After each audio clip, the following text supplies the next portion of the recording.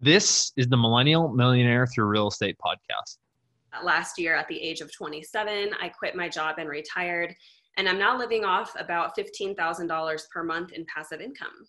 You're listening to the Millennial Millionaire Through Real Estate podcast, where we discuss tangible tips, tricks, and best practices for becoming financially free. The show is designed for people who want to either start real estate investing or for those who want to scale their real estate business. What's going on, everyone? This is Jonathan Farber, your host of the Millennial Millionaire Through Real Estate podcast. I hope you're all well and healthy. For any first-time listeners, thanks for being here. The goal of this show is to explore ways to become financially free through real estate or to increase passive cash flow through real estate. A little background on myself. I work in corporate America at a software company, and my side hustle is real estate.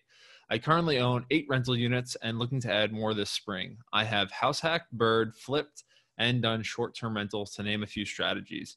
My current focus is 20 to 30 unit apartment buildings in Ohio and Kentucky. I love to network and learn, so if you'd like to connect further, feel free to find me on LinkedIn, Facebook, or BiggerPockets.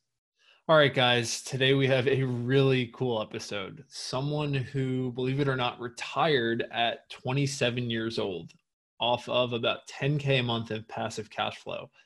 It's been incredible to follow her journey, and now she's someone that I call a friend, and we've developed just a cool relationship with from connections in Louisville, which I'll talk about in a sec, but just an awesome story and just a really cool person. And also, as I've said before, I love having the chance to have female investors on the show, as I just can't find that many of them. So also, if you know anyone that's a female investor killing it, would love to have them on just at any level. Just curious how they're doing it and succeeding, because it's just such a male-dominated industry.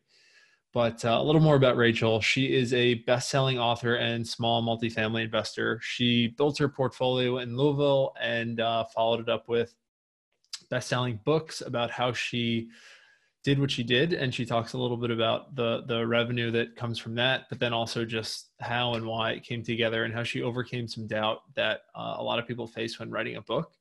As I said, she lives in, she's from Louisville, and she was investing there and living there, but she's actually living in Denver now. She just moved out there.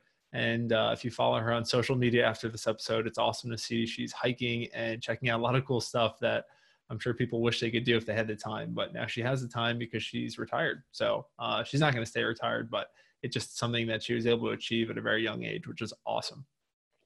We first connected from someone who has actually been on the podcast and become a good friend of mine and business partner, Rob Bergeron, who is based in Louisville, Kentucky. And he just put us in touch. He had great things to say about Rachel.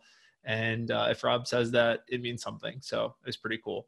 She's a small multifamily investor, as I mentioned. And today the main focus of the episode, or main takeaways that I had, were how anyone can retire from real estate or retire through real estate in a couple of years. And I know a lot of people listening to this show are wondering how they can get to financial freedom or how they can earn a little bit more on the side from whatever they're maybe doing as a side hustle now and replace some of their income. So that's the main takeaway from this episode, that anyone can do it. And she talks about the tangible hows that you can do it and how she did it. And it's just incredible. It's an awesome story. Today's tangible tip for anyone that is on the fence about getting into this business or is considering it or just has started the process, I recommend go ahead and call a lender and get pre-approved. Why? Because that's the first step. It gives you your footing to know where and what you can do based on your financial situation. And I know people say, oh, it's going to hurt my credit. I might as well wait until I'm right there. I'm about to do it. But I actually look at it a little differently. It doesn't hurt your credit that much. And you learn a lot about the process when you talk to other lenders. And at the same time, it also starts a little bit of a clock. It's almost like a little bit of an accountability for you. So pair all those reasons: 1, accountability; 2, learning; and 3, it just lets you know where you stand based on your financial situation. So maybe it'll tell you you're actually on the right track or you're not, or you'll have to make some changes. And sometimes you can course correct, but only if you know your credit's lower than it should be, or you're only able to get pre-approved for a certain amount. So I'd want to know it. It's something that before I start any process, I take a quick snapshot analysis of what my financial situation is and what loan I'll be able to get. And then from there, I go about doing it. So that's the quick tip for today, tangible tip rather. And yeah, I just think anyone should do it. So without any further ado, let's get into today's amazing episode with Rachel Richards. All right, Rachel, what's going on? Welcome to the podcast. Hey, Jonathan. Thanks. How are you? I'm doing great. I told you before, just a little hectic moving into this place in Raleigh and all the fun stuff that goes along with moving and unboxing and slight rehab, but it's all good. And yeah, all exciting stuff. Moved into a new place, so can't complain. How are things out by you? Things are great. I can relate though. We had just moved here to Colorado a couple months ago, right in the middle of the pandemic. So I know how that is. I'm glad that you made it okay. Yeah. And we'll get into all that. And yeah, I've been following, like we were talking about before. It looks like you've been having a great time out there hiking and exploring all the sites and stuff. So typical intro question for those that don't know, I'd love to dig into your story and your background, who you are and how you kind of got to where you are. So from a high level, you mind just kicking us off with your background and how you got started in this whole investing journey? Yeah, so I have a lot of things going on. I used to be a financial advisor. I'm also a best-selling author of 2 books on financial literacy, Money Honey and Passive Income Aggressive Retirement. I own almost 40 rental units in Kentucky. And then what people find most interesting about me is that last year at the age of 27, I quit my job and retired. And I'm now living off about $15,000 per month in passive income. So a lot of people kind of want to know, well, what's the high level overview? How'd you do this? So my journey of creating passive income started in 2017. The beginning of that year, we had $0 in passive income. That year, my husband and I bought our first duplex. And then later on, I published my first best-selling book, Money Honey. So we had these 2 passive income streams, rental income and royalty income, and we focused on growing them as much as we possibly could over the next few years and just scaling everything out. And fast forward to today, we now own over almost 40 units, and I have 2 books. And the income streams, those are my 2 biggest income streams, but I have 4 total passive income streams now. Okay, that's going to hook so many people because that's just what everyone wants. Like so many people listening to this right now, I'd say the majority of the listeners are people that are in W-2 jobs or beginner investors trying to figure out how do I scale? How do I create more passive income? And how do I maybe leave the job that I want? So I'd love to dig into maybe some of your steps at the beginning, if it was a first deal or a first stream that you acquired or started cultivating that really got you kicked off and down the path. Yeah, and I'll say too, I was also working full-time throughout this journey until I was able to quit my job last year. So it was a lot of sacrifice, but I always tell people, there's advice that's given, like take a leap of faith and the net will appear. And I tend to not agree with that because I think and if you quit a job and you don't have any income coming in, then you're operating out of a place of panic and desperation. And that's not how you want to feel when you're starting to invest or starting a business. So I think it's so doable to do this on the weekends, in the evenings. And that's exactly what I did. My husband and I were working full time. We were investing in real estate on the weekends and managing our properties. And then I was writing my books in the evenings. Was it hard? Yes. Is it worth it now? In hindsight, yes, absolutely. I had wanted to invest in real estate for as long as I can remember. I've always thought it's one of the best tools for building long-term wealth. So my husband and I started looking for a property in 2016. Patience is key. Don't settle for something that's less than what you want. So it took us 9 months to find that first property. And I'm just so glad that we were patient throughout that process and waited for the right opportunity. And we found this duplex in Louisville. And I also have my real estate license. It's just for my own purposes. I don't have clients or anything. But because I had my real estate license, I was able to access the MLS and get a hold of deals faster than other investors. And this one in particular, it was an expired or canceled listing. So I was basically following up with the listing agent saying, hey, what's the story? Are you going to relist it? She was like, yes, we will eventually. I'll let you know. And I just kind of kept pestering her. And some other people might see it as pestering, but I just thought I was being assertive and persistent in following up. Mm-hmm. And that paid off because when that property finally they were about to relist, she contacted me before they put it on the market. And she said, hey, do you want to make an offer? And I was like, yes, I absolutely want to make an offer. And so that deal worked out. It's one of the best deals we've ever done. The duplex was $100,000. it's a great price anyways, but even for Louisville, Kentucky, that's a great price. Mm-hmm. So my husband and I put down $20,000 on it, and it was immediately cash flowing $500 per month in profit. So it was a great ROI. I still tell my husband that's probably the best investment we'll ever make. And that's what got us started with the real estate. And was that a house hack, or was it a true investment property to start? It was a true investment property. So a lot of people ask, well, where'd you come up with that 20 grand? Yep. So we had a couple of things going for us. Have you heard of Cutco cutlery, Cutco knives? Of course. And I know it. Have you read Giftology, John Ruhlin? Yes, the Cutco guy. Yeah. And Hal Elrod, who wrote The Miracle Morning, is also a Cutco guy. I forgot that. Yep. Yeah. Okay. Yep. Love it. Keep going. Yeah. So I sold Cutco knives to pay my way through college. I paid for college all on my own with scholarships and with my own work. And I graduated debt-free by selling knives. And then my husband is a military, a Navy veteran. So he used his military benefits to pay for his college. So neither of us had student debt. So that was a huge thing we had going for us. And we were also pretty good at saving. I've never made a six-figure income, and I've been able to make it as far as I have financially. But my first job out of college, I was making $32,000, and I was still trying to find a way to live off of 50% of my income and save half of my income. And so I was doing that even when I was making $32,000. So we were just diligent. We saved enough money. And by the time I was 24 years old, I had $10,000, my husband had $10,000, so we kind of pooled it together, and that's how we bought our first duplex. So what's your advice for someone that's maybe on the edge right now of doing their first deal? I love the part that you talked about, being patient, waiting for the right property. But let's say you're talking to someone right now, coaching someone who is starting at square one again, like you did. What advice would you give to them if you could go back in time talking to yourself? I would say to overestimate your expenses. And I think the number one mistake that new investors make is when they calculate their expenses and they're doing that initial analysis, trying to project how profitable it'll be. I think people tend to underestimate their expenses. You know, a lot of people, not really real estate investors, but maybe the average person think, oh, if my rental income is this and my mortgage is this, here's how much I'm going to make. And that could not be farther from the truth, because there's so many expenses. There's vacancy, and there's maintenance and repair. There's HOA fees, utilities. You know, are you or the tenant going to pay for the utilities? Capital expenditure.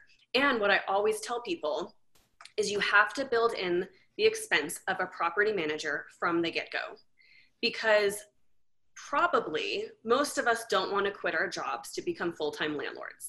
At least that's not what I wanted to do. And Sure. Although we started off self-managing our properties, I still wanted to make sure that the numbers were going to work once I hired a property manager. So build that number in from the get-go. That way you can hire them later and you won't be worried about your return or if it's going to eat away at your profits. And then always build in another just 20% of expenses as just a miscellaneous bucket. But yeah, that's the advice I would give somebody. Just be really, really conservative when you're projecting your cash flow. Spot on. I could not agree with that more. And that's something that I learned very quickly on my first deal, where you become a spreadsheet expert and then reality is a different thing. But again, learning that on your first deal isn't so bad as long as you keep going. Mm-hmm. So one question that just for people that may be listening and thinking is they often go back and forth. Do I want to find an on-market deal, an off-market deal? Right now in 2020, there's a lot of things going on, but I guess just for someone starting out right now, do you think they need to find an off-market deal to get started? Can they find something on the MLS? Or if you recommend them go off-market, any strategies for doing that? Yeah. And I have found all of my deals on the MLS, actually. I've been extremely lucky. I know that's like crazy to hear. It is, yeah. So I definitely think you can find a deal either way. But if you're going to look at things on the MLS, the big thing I had going for me is that I had my real estate license. So there was this one property that I remember buying, and it had come up and it was listed on the real estate. And I set my own search and subscription up so that whenever a new property that met my criteria was listed, I would get an instant email. So I would get notified within minutes. And I saw this property. It took me 30 seconds maybe to look at it. And I was like, this is amazing. I thought the seller had mispriced it. I was out there within 30 minutes And then I was making an offer on the phone, and I beat out every other investor and real estate agent because there were showings all day after me because other people started to see it. So that was a huge advantage. I think if you're going to try to look for deals on the MLS, consider getting your real estate license or just working with a realtor that you know is really, really on top of it. And the other benefit of having my real estate license for my own purposes, again, is that I was representing myself as the buyer's agent. So anytime we closed on a property, I would get a commission check. So we would wipe out our savings on the down payment of a property, but then I would immediately get a commission check for thousands of dollars. And that helped me kind of kickstart our savings again so we could save up for the next down payment. So that was a huge benefit. In terms of off-market leads, I used to work with somebody who flipped a lot of properties, and we would do a lot of probate leads. So that's where you go. Can you define that just for those who don't know? Oh, yeah, sorry. Yeah, so probate is basically where, somebody has passed away, there's an estate that's in probate, and that just means it's in the process of like figuring out who the beneficiaries are and what's going to happen to everything. Like, I don't know the legal terms, but that is my understanding of it. So, perfect. There's a lot of people that I think maybe look down on this because it can feel slimy. It can feel like you're taking advantage of somebody. And I do think that investors out there do approach this in maybe not the right way.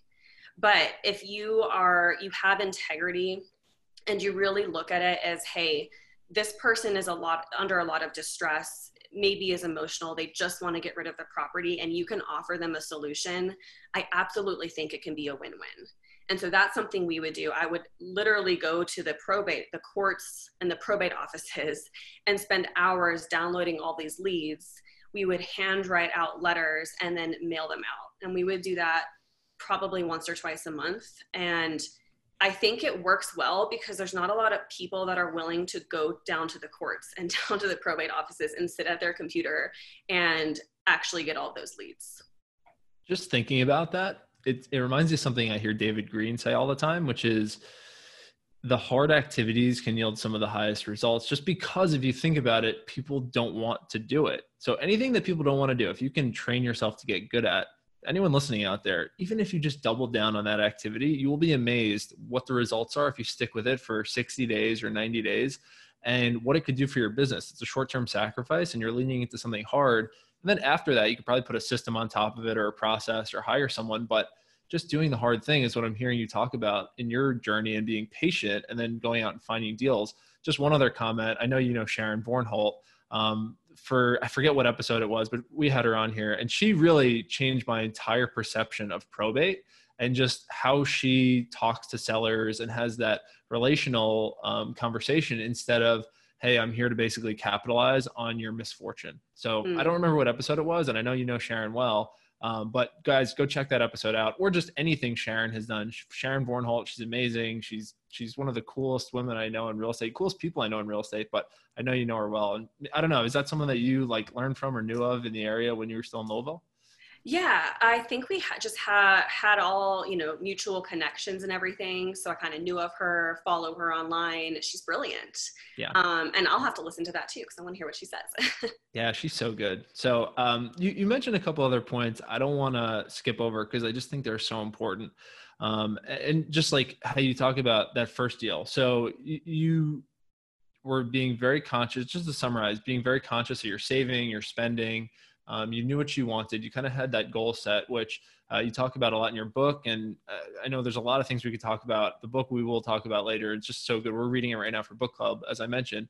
But you started with the goal in mind, and then you came up with the plan, and then you came up with the actions. So you do that first deal, and I have to imagine it must feel pretty good. You executed on what you wanted. It took a little while, but now you're cash flowing $500 a month.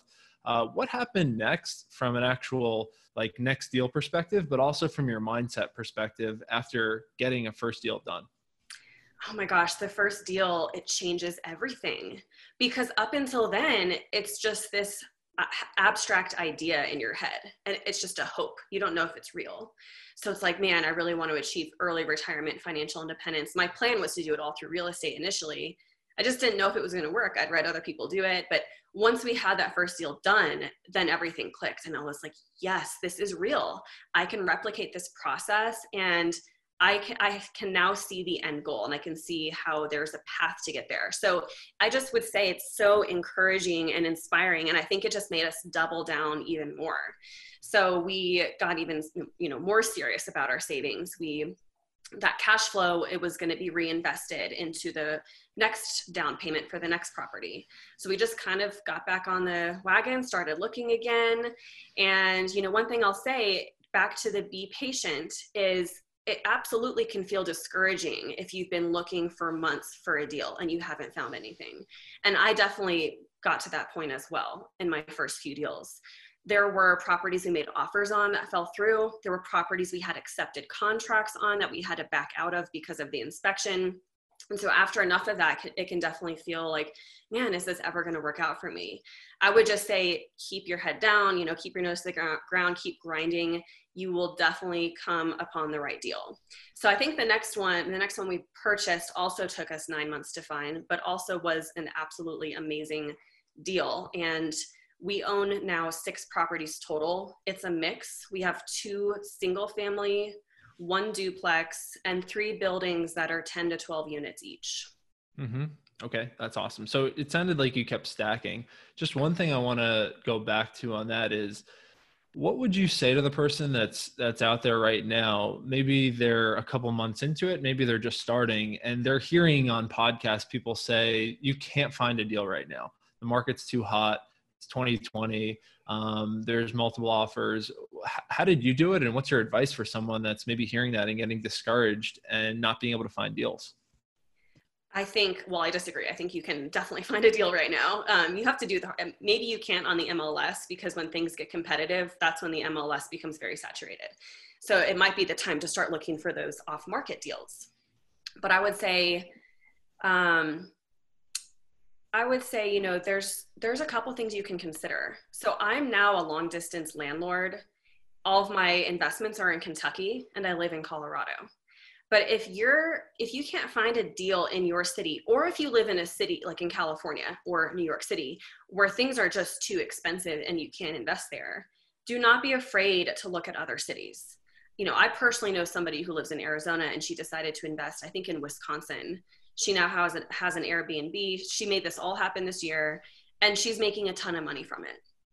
And it's so easy to do from long distance. I always talked about it, but now I'm actually walking the walk. So now I can actually say, no excuses.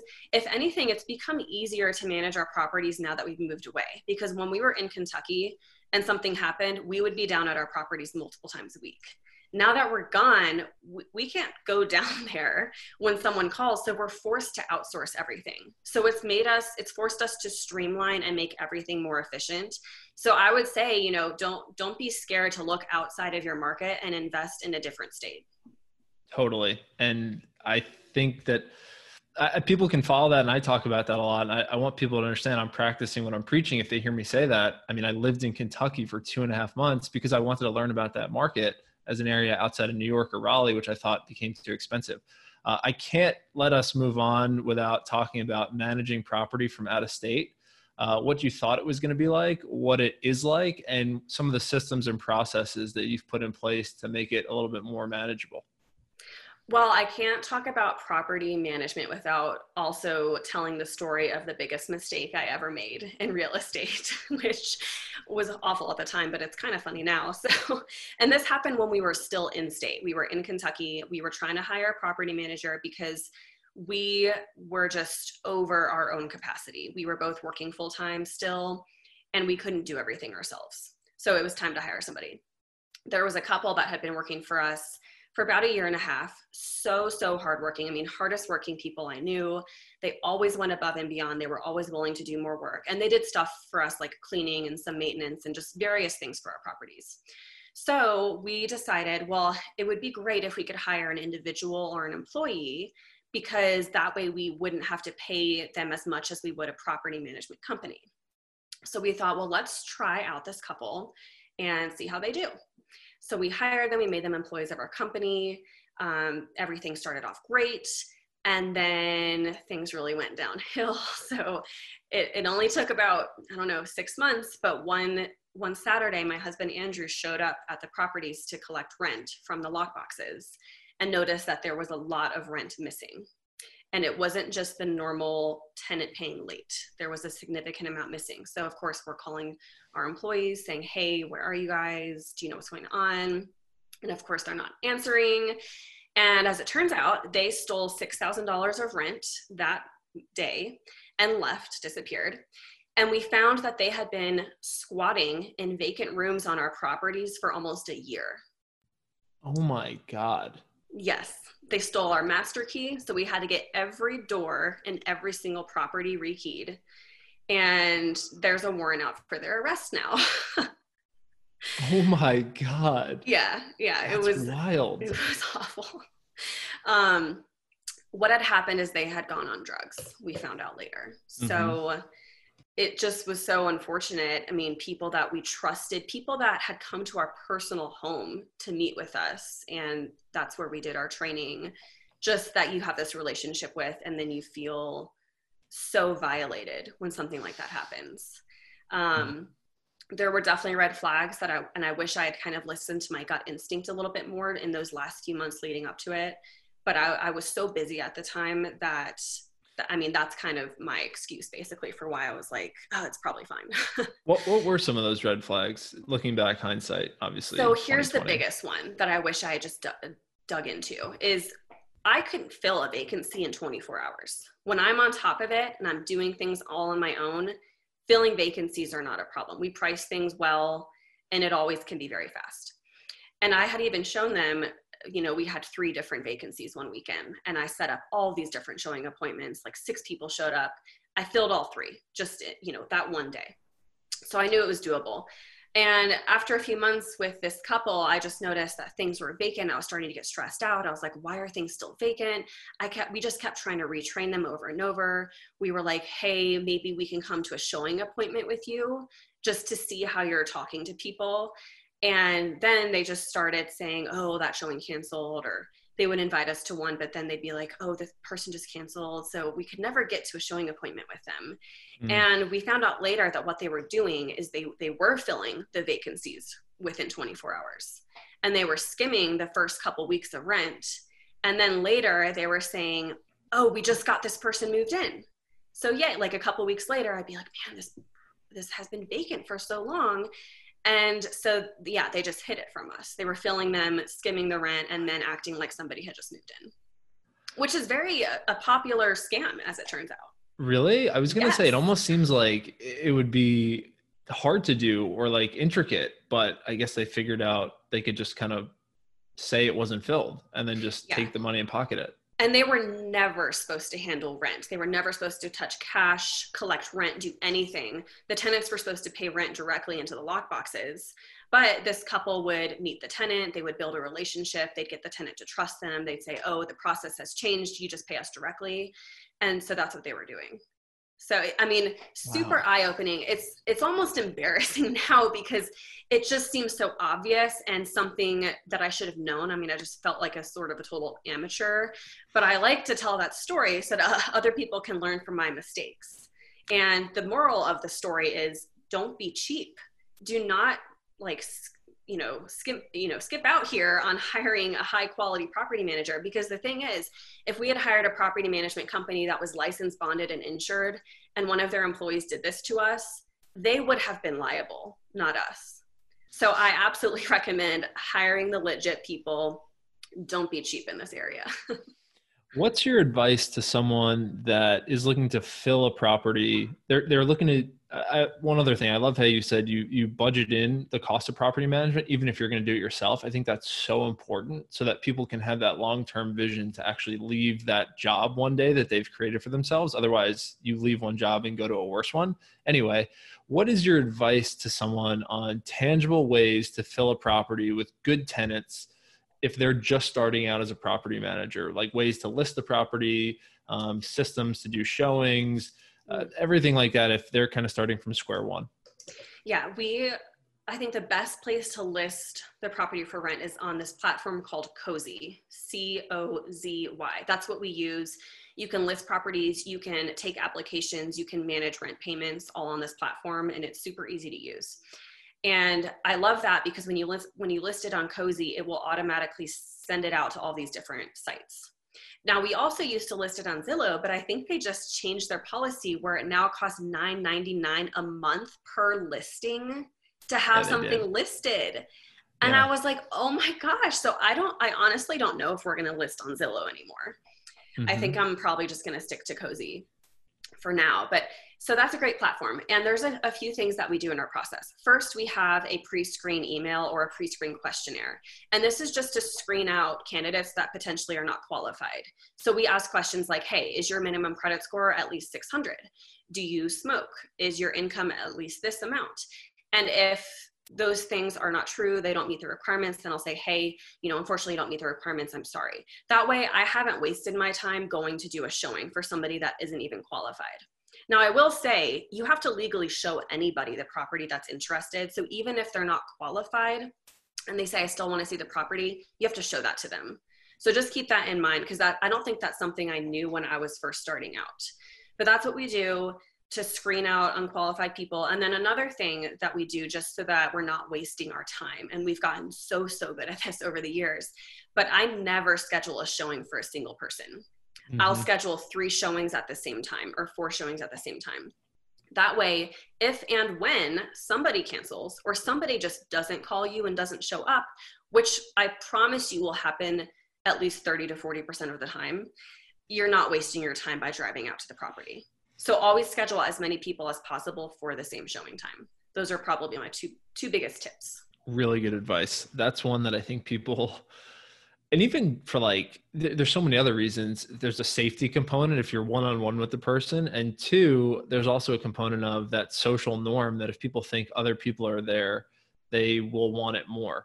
And it drives up a little bit of competition in the property. Just one last question, just to debunk or kind of check any box that someone would have as a reason to not do this.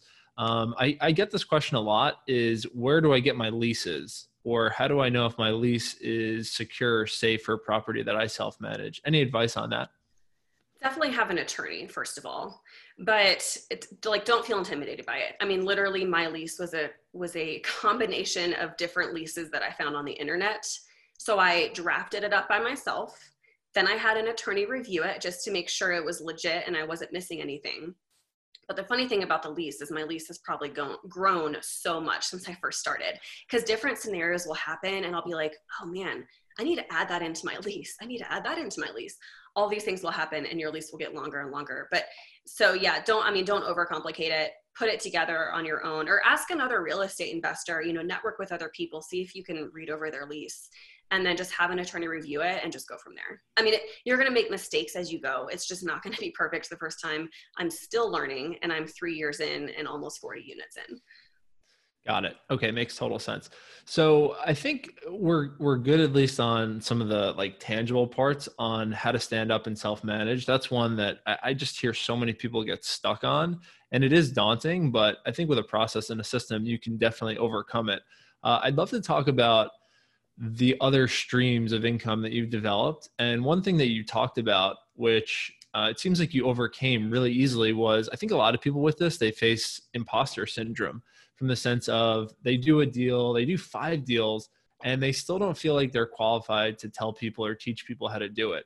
And you just blew that completely out, not only just dispelling that, but writing books, creating an educational platform and kind of brand, and now teaching people how to do what you did. So can you talk to that a little bit when you first got started, how writing a book kind of came together in your head, and if you had that thought, how you kind of overcame it, and then created content and built a brand around your business, and kind of how they went in parallel? Oh, absolutely. And I'm so glad you asked. When I first started writing Money Honey, I was at the point in my life where all of my friends and family were coming to me for financial advice. And that was great. I loved helping people. And I also wondered, well, I wonder why they're not reading books or learning on their own. And I remembered, oh yeah, personal finance is boring. It's dull, it's complex, it's intimidating. No one likes to learn about it. And I thought to myself, well, how can I make this topic sassy and fun and simple? And that's where the idea for Money Honey came from. So there's a couple of things that helped me get going, but one resource I recommend is the book Published by Chandler Bolt. Because up until that point, this book had been this idea in my head. I kind of always wanted to write a book deep down, but never really took it seriously because I just didn't know where to get started. But once I read Published, it was just this really concrete outline of, hey, here's what you do. Start here, then do this. Here's how you market and publish and launch it and everything. And that book taught me 99% of what I needed to know to successfully self-publish my book. So that was a huge help. The word that first came pouring out of me, it was something I just felt so compelled to do. And I was very enthusiastic and excited. And then after a while, I was about 4 months in. And by this time, I was really speaking to myself in a negative manner. And I was saying things like, this writing is crap. Who are you to write a book on finance? Who do you think you are? If you go through with this, it's going to be an embarrassment. That's what I was telling myself. And because of that severe self-doubt, I quit writing. I totally quit the book. I had no intention of ever picking it up again. I was just done. And it wasn't until I had lunch with a coworker who's also a good friend, and I told her about this book idea, and she was like, Rachel, what are you thinking? You have to do this. You're really onto something here. I can sense this. Please finish what you started doing. And so thanks to her reassurance, I picked it up again. And in the end, the only reason I went through with publishing it is because I told myself, if I can just help one person, that's all I want. At the time for me, it wasn't about money. It wasn't about building a business or becoming famous or anything like that. I just wanted to genuinely help people. And I think one of the reasons Money Honey did so well is because that was my purpose. And I think if I was trying to make all this money or go for this money grab, people really would have seen right through that. But I'm so thankful for my friend to call me out because it was the imposter syndrome. It was really hitting me hard. And I'm thankful for that because Money Honey has been more successful than I ever could have imagined. I mean, it's helped thousands of female millennials, and it now has over 550 5-star reviews on Amazon. That's so cool. That is awesome. Thank you. And we're reading it for book club. So just trying to spread the message even further. Seriously, it's awesome. So we'll link it, but everyone listening really needs to check that book out. It's just like the other thing that stood out to me about that book and your nature, and this will just kind of be the last topic before we go to the show wind down, is you talk about money in such an open and direct way that I don't hear often. And even in a lot of the books, that people don't understand what actually comes from a rental property. They don't understand the profit that comes from it or the challenge that comes from it. Like, I read a lot of books and listen to a lot of podcasts. People don't talk about the actual dollar value of if you make X amount a month passively. Like you saying $15,000 a month passively, I don't take that any way other than it's just explaining on what you can do and what the outcome from this process is. But I think people are so shy about it or a little reserved about it. They don't know if they should be saying or shouldn't be saying it. But that's the tone of the book that I got from the beginning. Was it's very direct and it's very step by step, but it just shows you what you can do and what you can kind of like achieve with this. So I guess just my last question before the wind down is, was that something you've always been, I guess, direct and open about money, or were there any people that helped you think that through, or groups that you were a part of that talked about money and I guess the openness to discuss it? That's such a great question. We're always taught growing up, there are things you don't talk about: religion, politics, money. And so I'd always been very private about my money, really growing up and everything. And especially as I've accumulated wealth, they say that as you get wealthier, don't share things about your money and your income. But I've just realized with my readers and my platform, there's an aspect of transparency that I always want to be there. And I always want to encourage other people to be open about their money, because we can't make progress in, negotiating our salaries or knowing what we should be paid unless we're talking about these things. So I really am passionate about removing the stigma and just being open and transparent and honest about it. So as I have grown my income streams, that's one thing I've always been 100% honest about. Even just a couple months ago, I sent out an email to my newsletter and I said, here's how much my passive income has decreased from coronavirus. And I went through my 4 income streams and I was like, here's how this much one has decreased. And actually this one's been doing better. And all in all, everything kind of offset. But I got such a response from that email saying, wow, thank you so much, because I was wondering this whole time, what was going on with your income this year. And this is really helpful and inspiring to see. So I think it's really helps my readers stay motivated and stay inspired and just be able to follow along my journey. Such a good answer. And yeah, people just can relate to it so much. So thank you for that. I guess with that, you cool if we go to the show wind down, some rapid fire process and systems questions? Let's do it. All right. Awesome. How do you look at networking? Do you do anything, I'd say proactively, any groups you're part of or people you need to surround yourself with on a day-to-day basis to keep good mindset, pushing yourself and stay accountable? Oh gosh, yes. And I used to hate networking. I hated the word. I hated doing it. I avoided it. I'm very much an introvert. And if I could just kind of stay in my own bubble and write books and not talk to anybody, I probably would. But when you're a business owner and you're selling something, that's really not possible. You can't just not network. And something I've been really, really great at this year is networking, especially since this is my first year that I'm completely out on my own. I've just realized there is a value in knowing other people that have answers to things that you don't have answers to, and connecting with other authors and finding people you can bounce ideas off of, and figuring out how you can give value to them first and foremost before ever asking for things in return. I think that's the biggest thing when it comes to networking. So I've managed to change my mindset, and it's something I really enjoy and look forward to now. And I just need to comment on this. That was something you did, which a couple other people have, but I consider those people to be like, you're in the rock star bucket, because you did something after we first met, which was asking, how can I add value? And then there were some things I needed help with, and you followed up on. And even still, you've helped me get on some other podcasts and made intros and connections.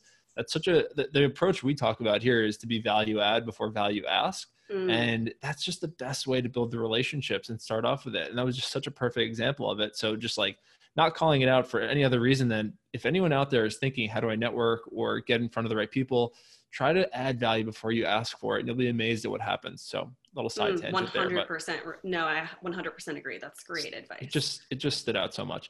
Okay. So another part, systems and process or day planning. Do you use any tools, or how do you organize your days, your time, paper notebook, digital notebook, to-dos, CRM, softwares, anything like that? We just love that stuff. I feel like I've tried everything under the sun. Same. I've tried not having a plan. I've tried Trello, but one thing that has changed my life that I was introduced this year is this, which is my bullet journal. And have you heard of bullet journals before?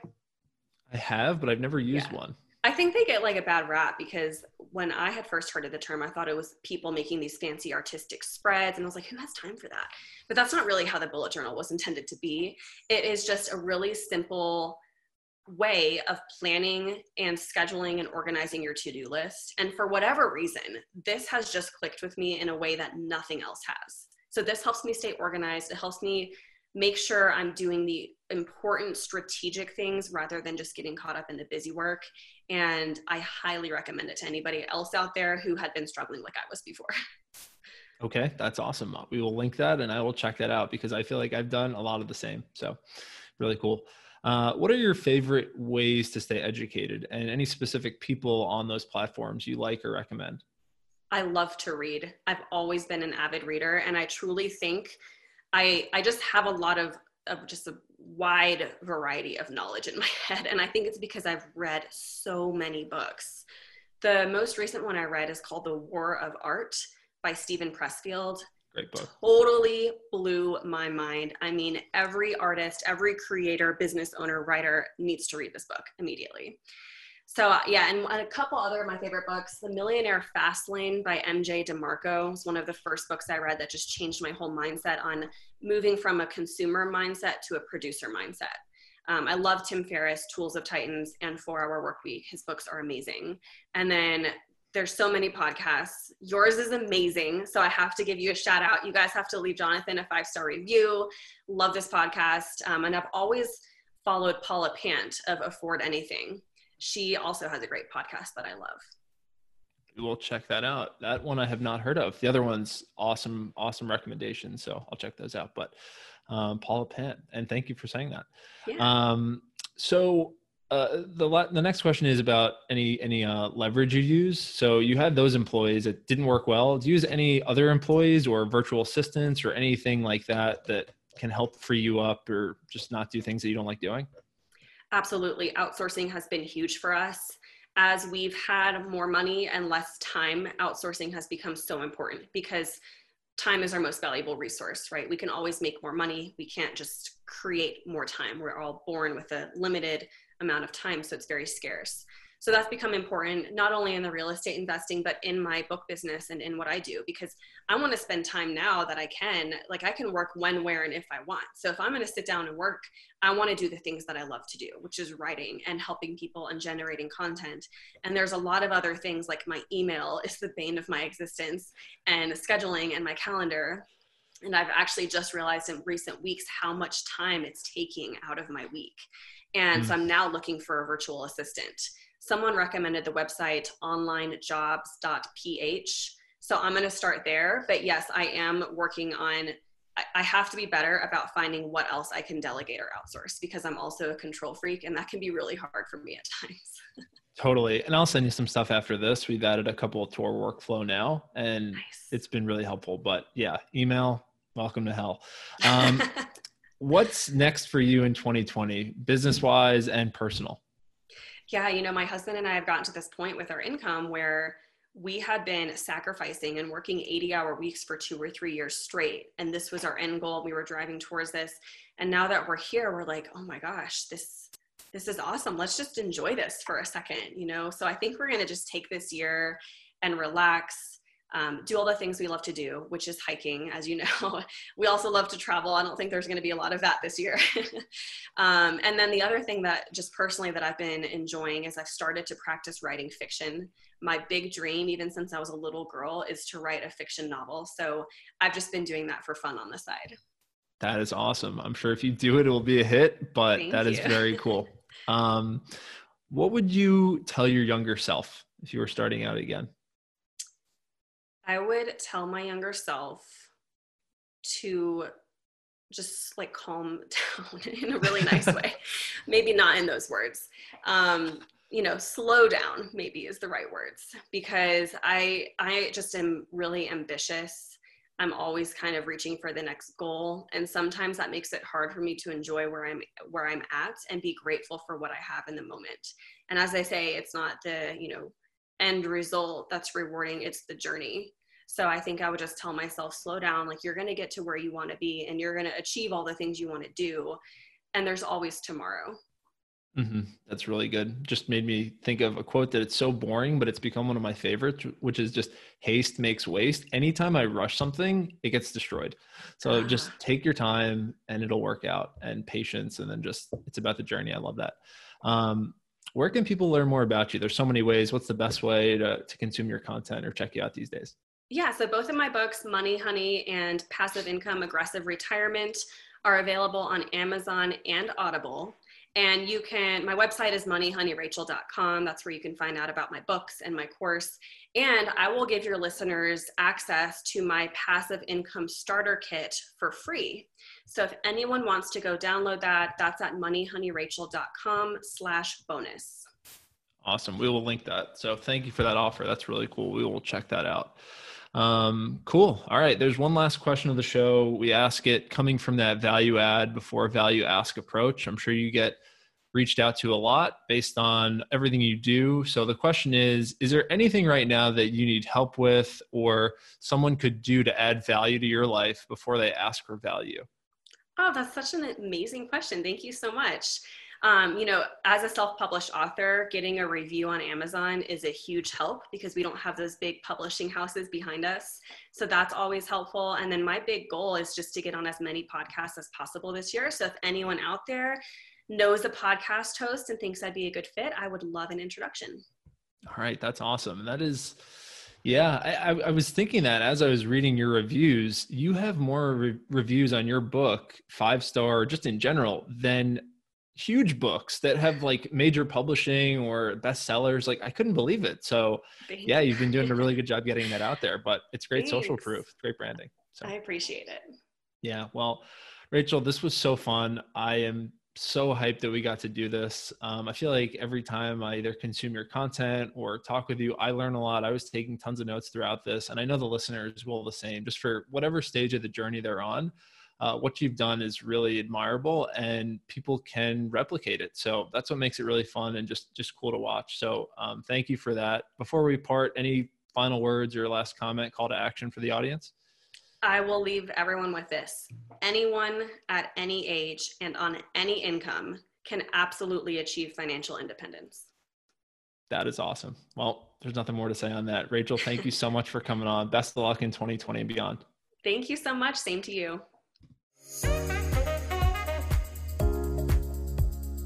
Hey, you millennial millionaire. Do you want more? Then head to the Millennial Millionaires Through Real Estate Facebook group, where there are tons of step-by-step walkthroughs, tools, templates, and free networking to help you achieve financial freedom through real estate. And if you want Jonathan to help you personally reach your goals, then feel free to set up a one-on-one call in the link below or message him on any social media platform and apply to, well, work with Jonathan.